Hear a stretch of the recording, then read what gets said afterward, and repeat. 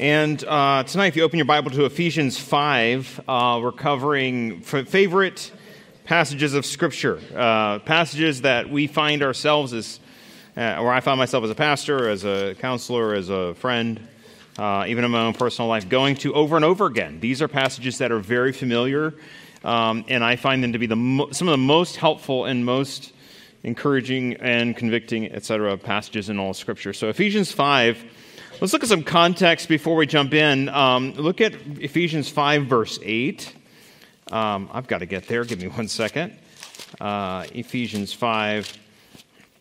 If you look at verse 8, he says, "You were once darkness, but now you are light in the Lord. Walk as children of light." So we are to be walking differently than the world. This is consistent with our discussion from chapter 4, where he says, "Put off the old man. You're not like the walking as the Gentiles walk. Be renewed in the spirit of your mind. Put on the new man."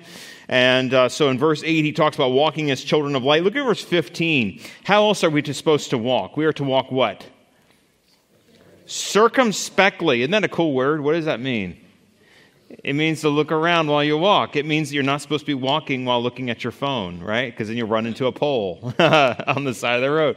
That's what happens. I had a friend one time in college who came in, had a big black eye, and I said, "Man, what happened to you?" He said, "Well, I was downtown Greenville with my girlfriend who was visiting in town."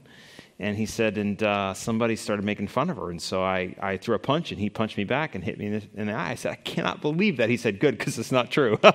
He said, "I was looking at my girlfriend while walking down the road and didn't notice there was a sign." And he hit a stop sign with his face and had a black eye. And so that was, you are to walk circumspectly. Of course, that is a picture of how we are to walk. Circumspectly means wisely. Not as fools, but as wise. We're to not just gobble up everything that we see and everything that happens to us, or everything that people tell us. We are to be discerning. Okay? So when you listen to people talk to you online, or when you see news articles, or when you watch TV and people give you advice, which people are constantly doing, you need to be wise. And you do not need to just gobble up everything that everyone tells you as if it's the truth. 5:18. How are you to be walking around? You are not to be filled with wine or controlled by substances. You are to be filled with the Spirit. Your life should be controlled by Christ. And here's what this means. You need to be willing to give up your own version of control to allow God to control you. You must be filled with the Spirit as one is filled with wine, meaning that when you are filled with wine, you will lose control of your decision making. You lose control of your thinking, and that's a negative example. Here, the positive example is that you are to be in submission to Christ. Look at verse 21.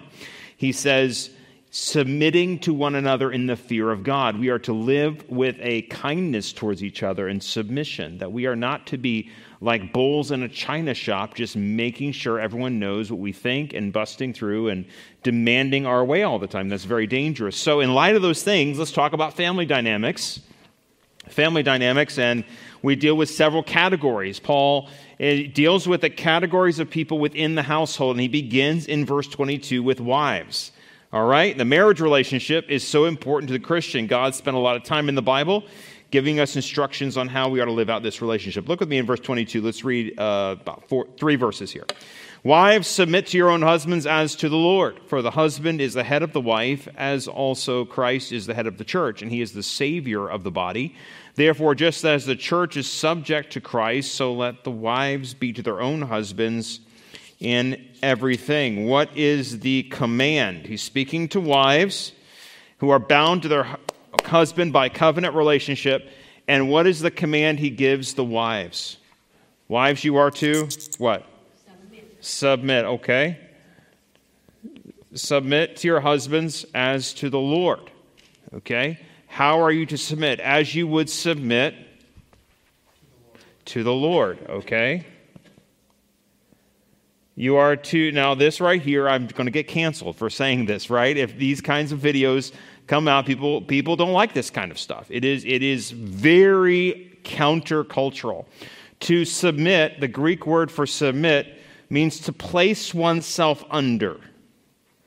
Okay? It is submission is actually does not have anything to do with value. It has to do with position. And how do I know this? Well, Jesus submitted to the Father. And if Jesus submits to the Father, but is co-equal with the Father, it does not have anything to do with wives being less of a human or less important or anything like that. It has to do with role that you play in the family. There is a responsibility that husbands have and that wives have. And wives, he begins, you are to submit yourselves as you would to the Lord. The dictionary definition of this word means of submission involving recognition of an ordered structure. Okay? With ordered structure and with whom appropriate respect is shown. To submit is to show respect. There's a couple verses here, Colossians 3:3, Colossians 3:18, Titus 2:5, and 1 Peter 3:1, which all say similar things. We're not really going to go through all of these right now. Not important for us to rehash all of those, but that's just for your reference. We are to submit. Wives are to submit to their own husbands. To submit means to align yourself under the authority of your husband, not someone else's husband. Okay, he says, to your own husbands, and you should reasonably obey the direction and guidance of your husband. What's the reason for this command? He says that in verse 23 as he talks about wives. What's the reason for this command? Let's look at this verse. He says, for, again, whenever you see the word for, it's usually describing a reason. For the husband is the head of the wife, as also Christ is the head of the church, and he is the Savior of the body. The reason for this is the order and structure of the marriage relationship should reflect the church's relationship to Christ. So, wife to husband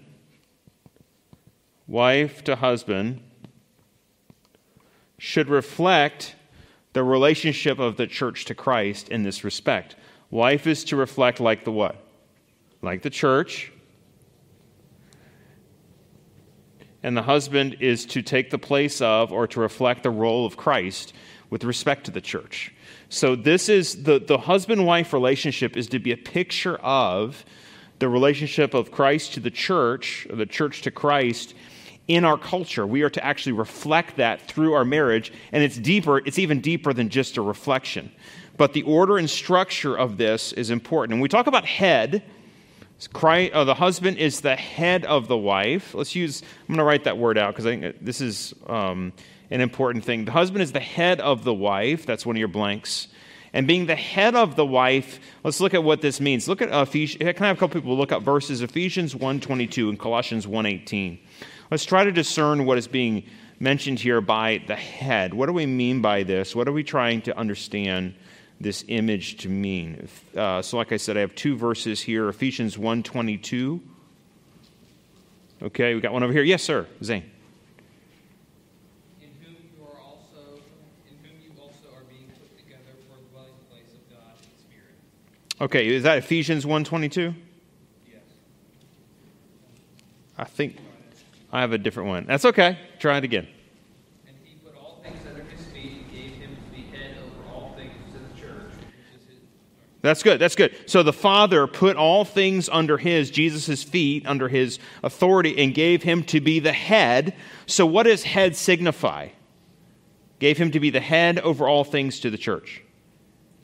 Authority, right? It signifies authority and responsibility. How about Colossians 1:18? Who has that one? I had another hand over here somewhere, but we can go. Yes, sir, Derek. Colossians 1:18. And he is the head of the body, the church. He is the beginning, the firstborn from the dead, that in everything he might be preeminent.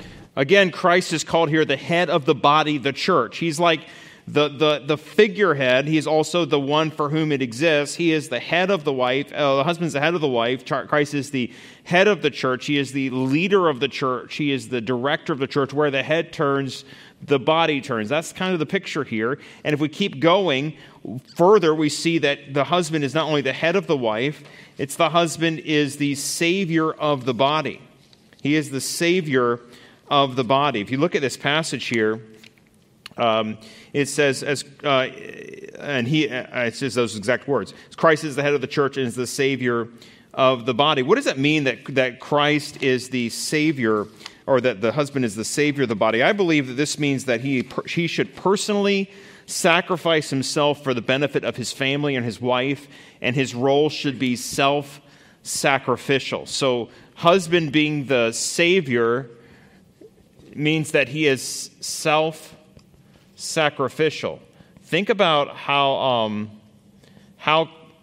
sacrificial. I got to spell this correctly. See, there we go. Something like that. Just imagine that that's spelled correctly.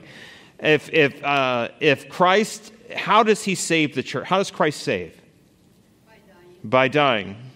So husbands, God calls you to be the savior of the family. It doesn't mean that you're put up on a pedestal. It means that you die for your family. You are self-sacrificial for your family. That's a very important thing to consider. God does not call the wife to act to that role. He calls a husband to. And look at verse 24, and we'll talk about this more in a minute when we get to husbands. Just as the church subjects itself to Christ, wives should be in submission to their own husbands in everything. As I said, this is not popular in culture today at all. Our culture exalts personal autonomy over order, over biblical order. But to obey the Scripture is to obey these passages. And submission is... let me ask you this way. How do you submit to the Lord? If the Lord is we call him Lord, right? If God is Lord of your life, how should you submit to Christ? Voluntarily. Good. Doing what he says. Holy, completely. Right? We should submit. We should submit to Christ. When Christ does things, we should submit with respect. And I believe that submission to the Lord is complete with respect, and unless your husband is asking you to do something contrary to God's word, the general rule ought to be submission. And practically, if a husband and wife live together in marriage, they ought to have a structure of leadership and submission to move forward. If you don't, think of what happens when a husband and wife disagree over something. I mean, this is just a very practical example. Okay, you're going to either have to go your separate ways, or somebody's going to have to submit to somebody. And this is difficult for us in our modern culture, to think about these things in this way. But the biblical pattern, the biblical role, is that wives submit to their husbands in this way. They place themselves under, as I said, as a structure of authority. Now let's go to husbands, because he doesn't leave the husbands off the hook. In fact, he deals with husbands very directly. Look at verse 25. He says, husbands, love your wives. See, wives are like, wait a second, that's easy. Like, all we have to submit, and all you told him to do was to love us. Like, that's that. Anyway, I will stop there. But that is not simple. Look at how he describes love. Husbands, love your wives, just as Christ loved the church and gave himself for her, that he might sanctify and cleanse her with the washing of water by the word, that he might present her to himself a glorious church, not having spot or wrinkle or any such thing, but that she should be holy and without blemish. Verse 28. So husbands ought to love their own wives as their own bodies. He who loves his wife loves himself. For no one ever hated his own flesh, but nourishes and cherishes it, just as the Lord does the church. For we are members of his body, of his flesh, of his bones. For this reason, a man shall leave his father and mother, be joined to his wife, and the two shall become one flesh. This is a great mystery, but I speak concerning Christ and the church. Once again, he talks about Christ and the church, the wife and husband relationship. And he says a husband ought to love his wife. How? In the same way that Christ loved the church. Keep the analogy consistent here. Husbands act like Christ and loved like Christ. And how did Christ love the church? In a self-sacrificial way. What did Christ do? He died for the church. He died on the cross to save us from our sins. Husbands, and notice he says, you should love your wives. That's a present tense command. Love your wives, and Christ loved. So Christ's example is in the past. We can look to Christ's example and say, that's how I'm supposed to love my wife. Self-sacrificially. I'm supposed to give of myself. I'm supposed to sacrifice of myself.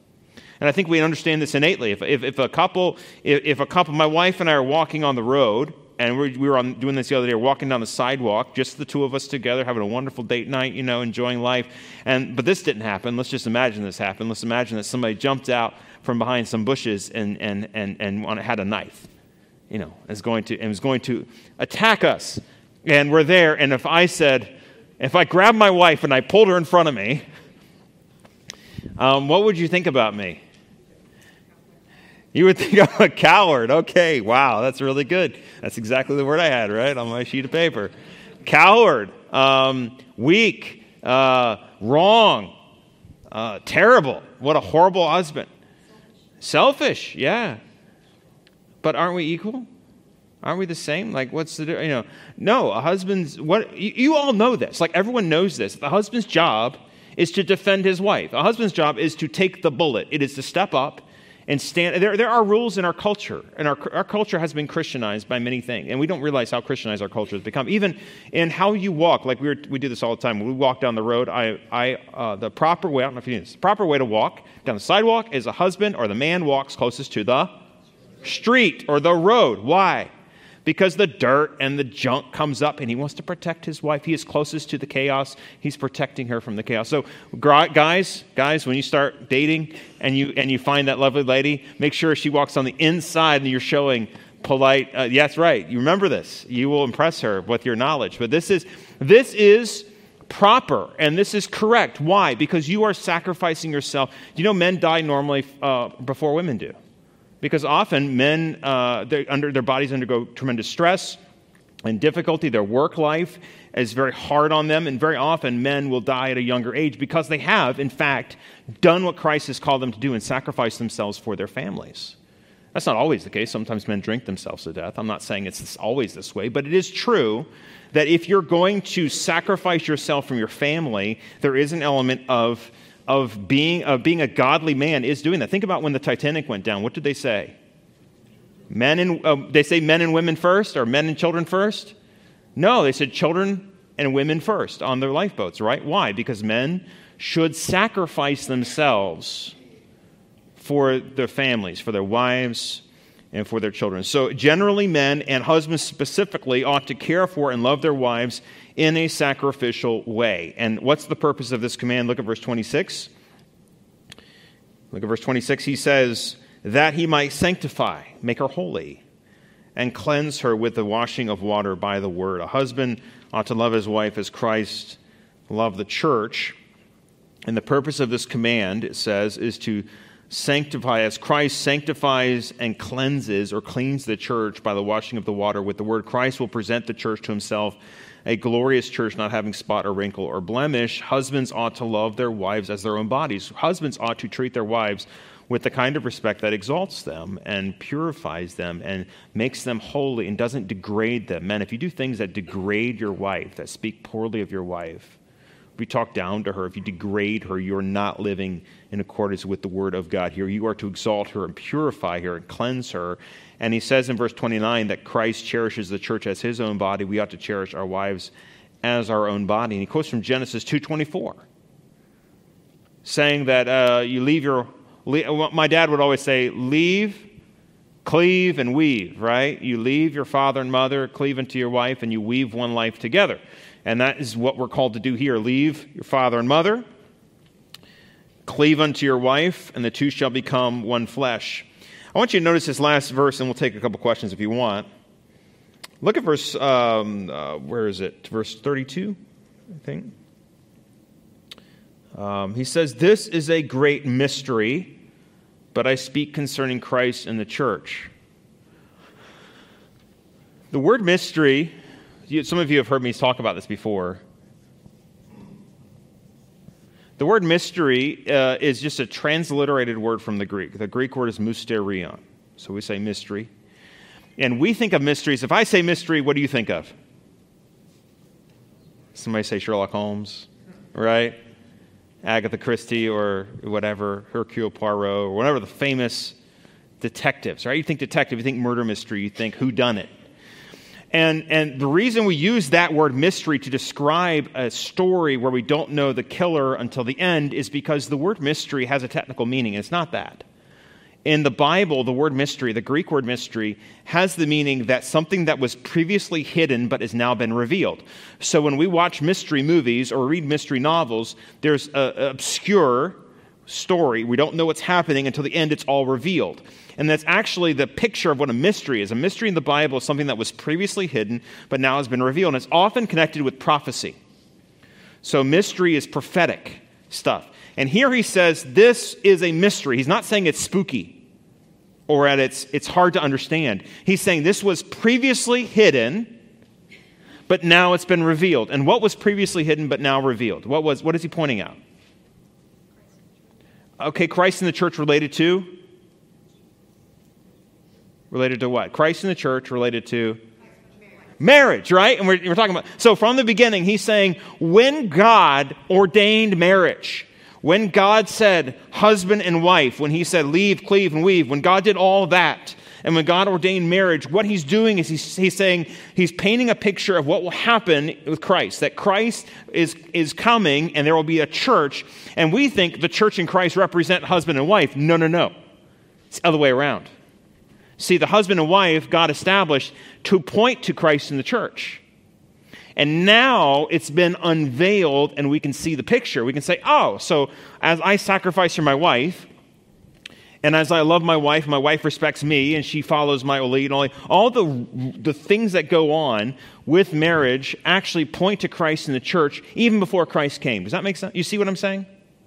So that's what it means when it says this is a mystery. It doesn't mean that it's like, oh, it's hard to understand. No. It's not hard to understand. It's easy to see now. Now the veil has been pulled back, and we see that. Any questions so far before we get to the last little bit here?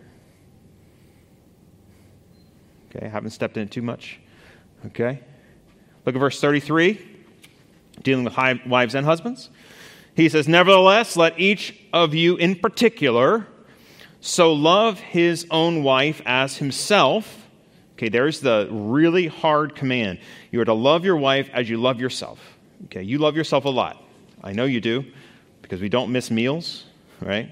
We don't forget to take care of ourselves. We're very aware of our needs. We know when we're hot, we know when we're cold, we know when we're uncomfortable. Do you know when your wife is hot, when your wife is cold, when your wife is uncomfortable?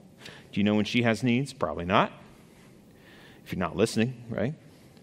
Love your wife as your own body, and let the wife see that she what? Respects her husband. So here are the two sides. Husbands, love your wives. Wives, respect your husbands.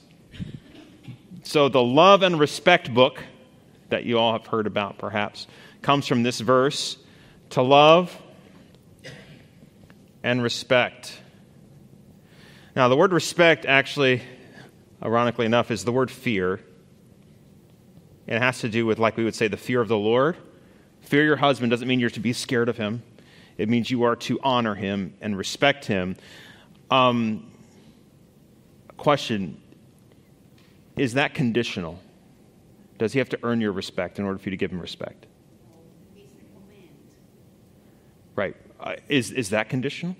Does she have to earn your love in order to give her love? We all know that answer. No way. Love, but how about this one? I've heard people say, well, he hasn't earned my respect. But I think these are pretty parallel. And I think biblically speaking, the length there, I think, is that they're both, I put them as unconditional responsibilities. I think they're both unconditional in that husbands are to love their wives. It doesn't matter if she's being a brat, right? If she's being a bad wife, you're supposed to love her. And husbands, if he's being bad, you can respect your husband even if he is not really very respectable. Okay, if he's not who you thought he was when you married him, you should still respect your husband. And there's ways of doing that show honor to him. I have met some wives who have amazed me by, I cannot believe how kind they were to their husbands and about their husbands, because I know their husbands, and I think to myself, man, if I was married to that guy, I wouldn't. Of course, that wouldn't happen, obviously, but I have to put myself in her shoes. And I think, I can't believe how kind she is to him and how nice she is to him. Wow, godly woman. And you know what? This is true.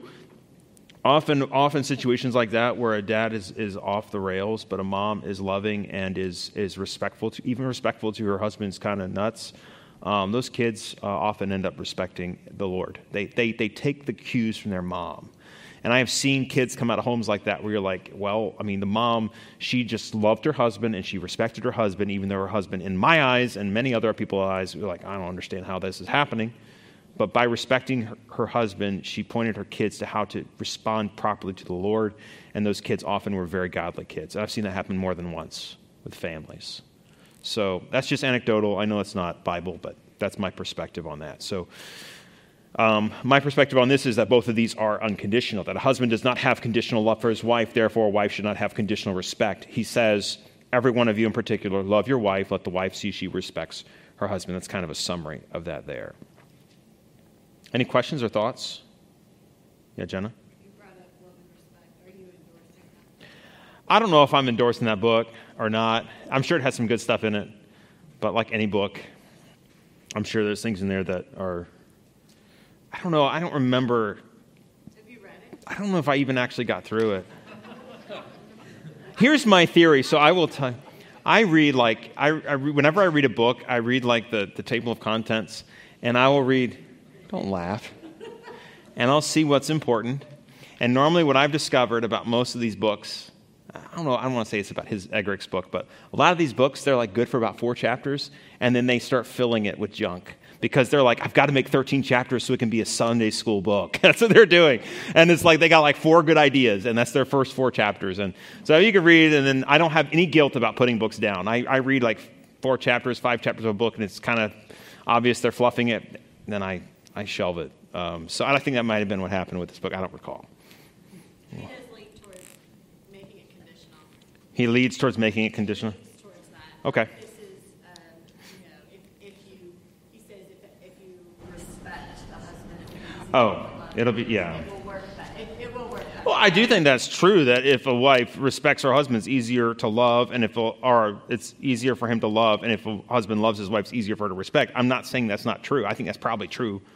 But I don't think it's excuse. I don't like it when people make excuses. When people say, well, I'm this way, so I can't do this. Have you ever had that conversation with somebody? Well, I'm not a people person, therefore I don't witness. Oh, wait a second. I didn't see that clause in the Great Commission, except for non-people or whatever, except for shy people. Shy people don't need to witness. That's not in the Bible. That kind of stuff. People make excuses based on their personality. They say, well, I'm an outgoing person, so I can't control my tongue. That's not what the Bible says either, right? And so I think the same thing goes here. Well, I'm just an independent woman. I don't listen to my husband. Or a man says, I'm afraid of my wife. I don't want to tell her what to do or whatever. There's a lot of guys say, I'm a man's man, so I tell my wife what's what, and she says, yes, sir. And there's no love there. There's just an order. In fact, I might say, I don't have this in your notes, but when we did the marriage conference, I may have talked about this here as well. I don't recall. One of the things about marriage and about covenants in general is that covenants require 2 sides. I think I talked about this, right? Covenants require 2 sides of when you have a covenant, there's always obligations and then there's blessings. Does this sound familiar to anybody? No? Maybe a little bit? When you have a covenant, you have obligations. We'll end with this. And you have blessings. So let's think about it in terms of marriage. In marriage, you're obligated to one another to support each other, to care for each other. You have this whole I do thing, right? Will you love, honor, and keep her? You make vows, obligations. But with those obligations come certain blessings, right? There's obvious blessings of companionship and sexual union and family and friendship and all these things that come from the obligations, but you can't have one without the other. Okay? If you have one without the other, it's a disordered covenant.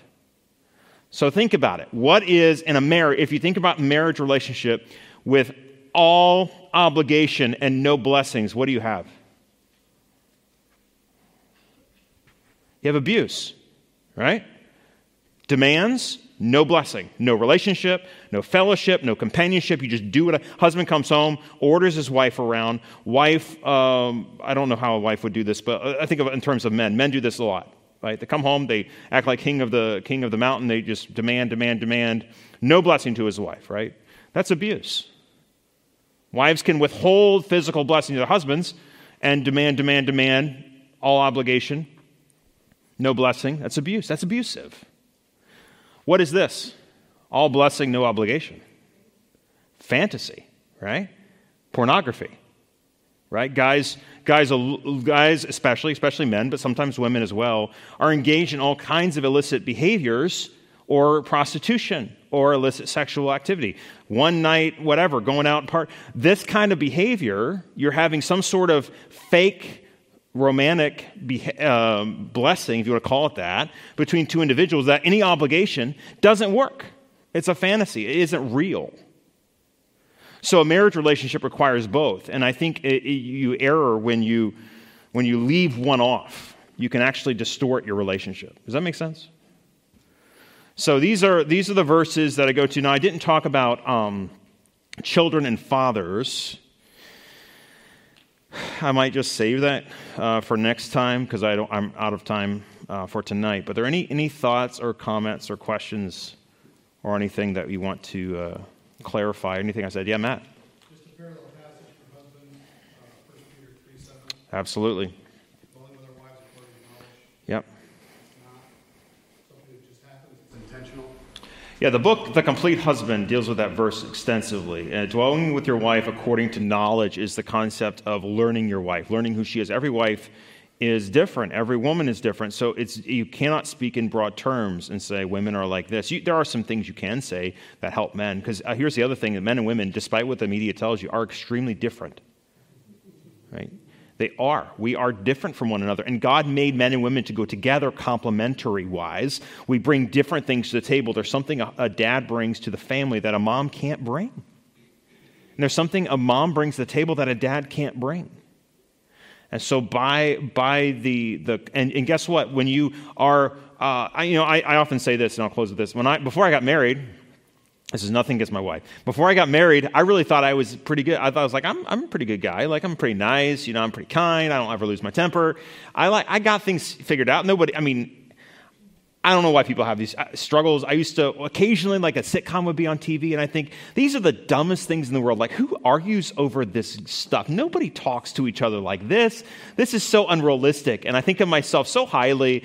And then I get married, and I realize that life's a little bit more difficult or a little more complicated because I have this person in my life very close to me now, and all of a sudden she's exposing things about my own heart that I don't really like are being exposed. I don't like the fact that she's showing me how selfish I am. That bothers me. And we have arguments over stupid little things. And then I find myself watching these stupid shows on TV being like, I know, right? and see, this is just what happens when this is why it's so important to recognize that men and women are different, and God made it that way on purpose, because just with the guys, when the guys hang out, we're not good for each other all the time, right? There's a need for the wife. And for women, when you get together, you need some guys around. You do. And there's a necessary nature to that. And so that's part of how God designed us, and we should acknowledge that. Okay, let's close with that. Father, thank you so much for your love for us. Thank you for how you have designed marriage to reflect Christ in the church, but you've also challenged us to walk with wisdom in these things. And so I pray, God, that we would be submissive to you in this. We would not cling to the world's wisdom, but submit to your wisdom, and that we would follow you with our whole heart. In Jesus' name, amen.